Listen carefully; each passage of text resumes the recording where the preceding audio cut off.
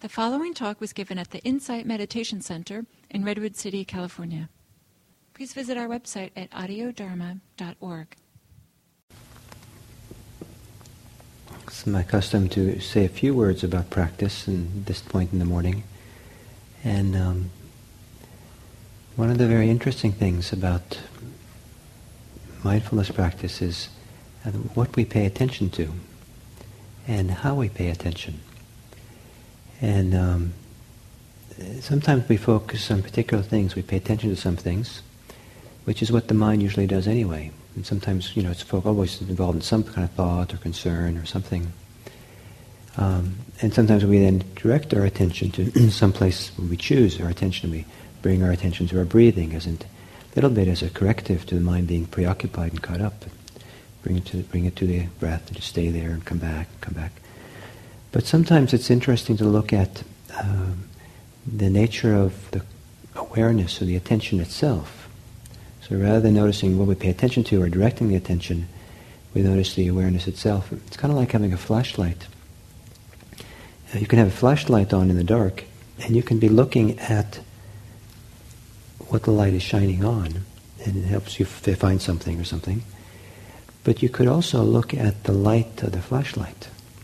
Is it strong? Is it dim? Does it make cast a broad light? Is it very narrow, kind of like a laser light? Is it flickering? Is it solid? What's the quality of the light?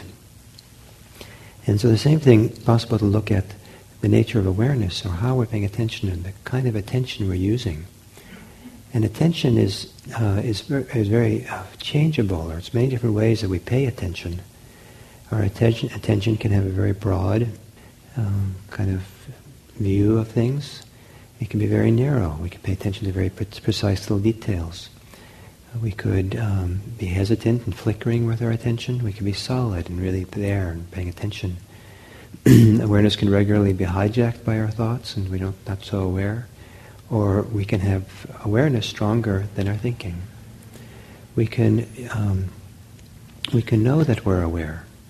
We can be aware of something, and there can be a knowing of that awareness of how we're aware. And because people are usually preoccupied with what they're thinking about or aware of, sometimes it's very interesting to back away from any of the things that we're aware of and notice something about the awareness itself. And see, maybe experiment a little bit. Can you open up the awareness and make it really big, like as big as the room almost? It's very wide and spacious, and everything happens within. Or is it stabilizing to make the attention very narrow and precise, like maybe going right into the, some little point in your belly, and just feel the movements of the belly as you breathe, and just kind of hook in there, just stay there, and don't let it wander away. Is it possible to make the attention more stable or more receptive? So the awareness feels receptive, like it just whatever happens is okay. I can hold anything. Anything happens, I can just let it come.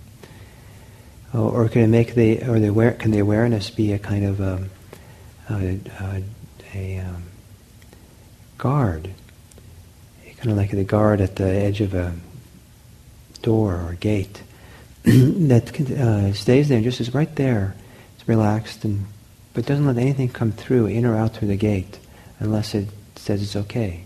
So it meaning that the attention is there, and as a thought or feeling or something arises, there's you don't have to pick that up. You don't have to get involved in that. Just let it be. So sometimes it's very receptive.